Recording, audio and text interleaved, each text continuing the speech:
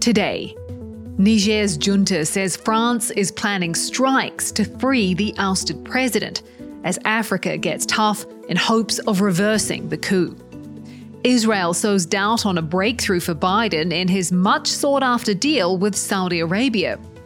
And Lebanon's central bank governor departs after 30 years and a collapse that has sunk the currency's value by 98%. This is Reuters World News, with everything you need to know from the front lines in 10 minutes, every weekday. I'm Kim Vanel in London. First, the headlines from around the world. Wagner's boss says he is not currently recruiting mercenary fighters, but is likely to do so in the future. Mercenary chief Yevgeny Prigozhin posted a voice message on Telegram as questions continue to swirl over the future of the military outfit.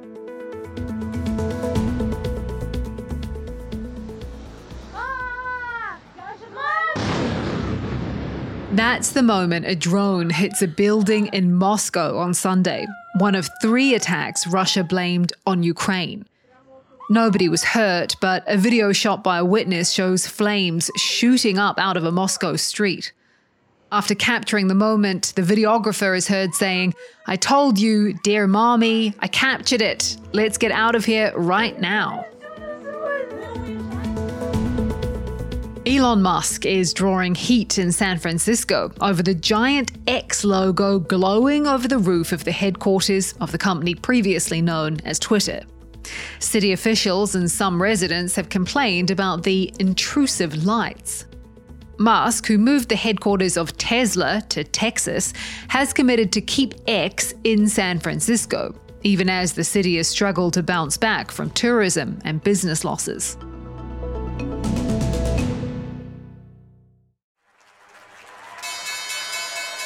To markets now with Lewis Jackson, who is a correspondent in Sydney. Lewis, you have some reporting on the state of the commercial real estate market post-COVID. What have you found? So not only do you have the industry sort of struggling, I guess, in the downturn of the business cycle, you've now got offices that are empty, people not coming in as often, electing to shop online. You're looking pretty worried right now. You're worried that when your tenants come up to negotiate, in the next 6, 12, 18, 24 months, they're going to want less space. And these empty office buildings aren't going to be worth as much as they perhaps bought them for. Who stands to lose out here? This is bad news for anyone who owns an office block and anyone who's lent money to someone who owns an office block. Now, we're particularly concerned about banks because problems in banking can spill over to the rest of the economy. And in America in particular, there's lots and lots of very small banks, thousands of them, and those have lent quite heavily and are quite exposed to commercial real estate. But there's lots of large investors the world over who've invested quite heavily in commercial real estate and now looking at poor returns.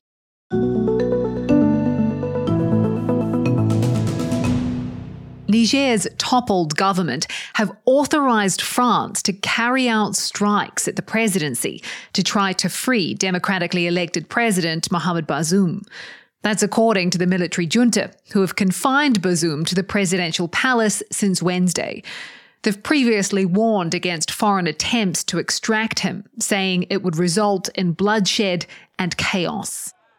West African nations have imposed sanctions and threatened to send in forces if Niger's new military leaders don't reinstate the ousted president within a week. Bate Felix is bureau chief for West and Central Africa. Bate, there's been a lot of coups in this region. Is there anything different in these threats by African leaders? Yeah, this time we can see that they are really determined to make sure that this coup in Niger does not hold, and they're trying everything they have in their toolbox to reverse it. And we've never seen such a swift reaction from the leaders. It has been barely days. Why are they doing this? I mean, we've seen a series of coups in the region, Mali, Burkina Faso, and in Guinea. Mali and Burkina Faso in particular just made the security situation in the whole region even worse. And Niger had become pivotal. It was a key ally to Western powers in the fight against Islamic militants in the region. Will these moves from African leaders have an impact? They will need to pay salaries very soon. They could, pay some salaries, but starting next month, we could see the junta struggle. If they last up to a month, we could see them struggle financially because Niger is a country that depends quite a lot on foreign aid. Most of the foreign aid has now been frozen. What is the status of French and American troops in Niger? So right now, the Americans have about, 1,200 troops in Niger, almost similar number with the French in various bases and places across the country. They are mostly now, confined to their bases, but it's not clear if they will stay in the country if the coup takes hold. They have all threatened to end all military cooperation with Niger if the coup is not reversed. So we'll see. They could decide to leave if the junta stays in place.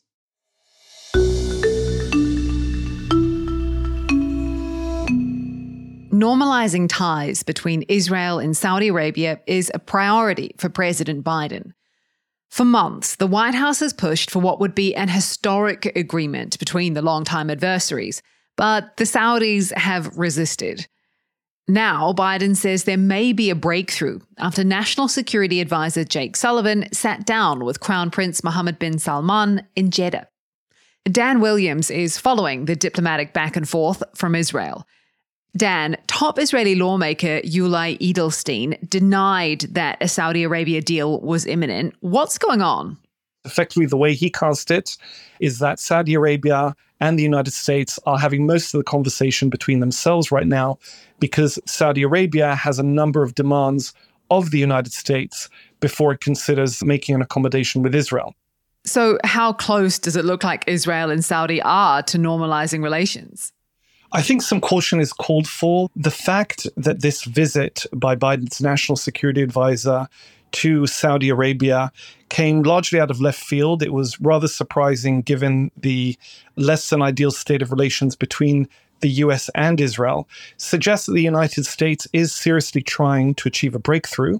It's very possible that Netanyahu, the Israeli prime minister, has an interest in normalizing ties with Saudi Arabia, or at least being seen to make progress in that direction, given his domestic crisis over his judicial reforms. There is a third party, and that's Saudi Arabia. Saudi Arabia has been reticent about these moves. It doesn't seem in any rush, certainly not to discuss about such moves prematurely or to confirm that they're underway. Obviously, it's the party being courted, and I think we'll really have to see how much give there is on the Saudi end before we can judge the credibility or the progress of this latest push.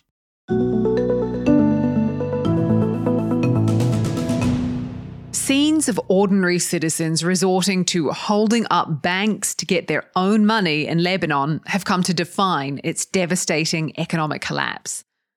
Today, Lebanese central bank governor Riyad Salameh leaves the post he's had for 30 years.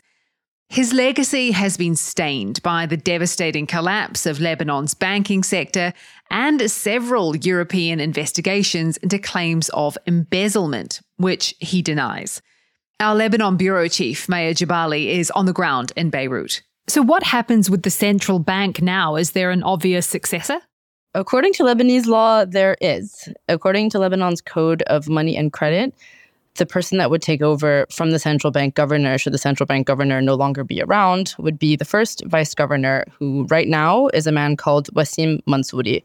But there has been a lot of back and forth building up in recent weeks over whether Mansouri and his political backers actually want the job. What does all of this mean for the state of Lebanon in the immediate and in the longer term? It means that yet another top post in the country will be left empty. The Lebanese presidency has been empty since the end of October, and other top posts in the country aren't fully staffed. That gets increasingly dangerous as Lebanon's economy sinks even further and further. Families are impoverished every year when this time of year comes around, and parents start thinking about having to put their kids back into school. They're going through a crisis of whether they can actually afford to not only pay for school tuitions, but pay for what their kids will need. So we're going through these cycles every year on year where families are further and further impoverished. That's it for today's episode of Reuters World News. To make sure you know what's going on in the world, listen in every weekday. And don't forget to subscribe on your favourite podcast player or download the Reuters app.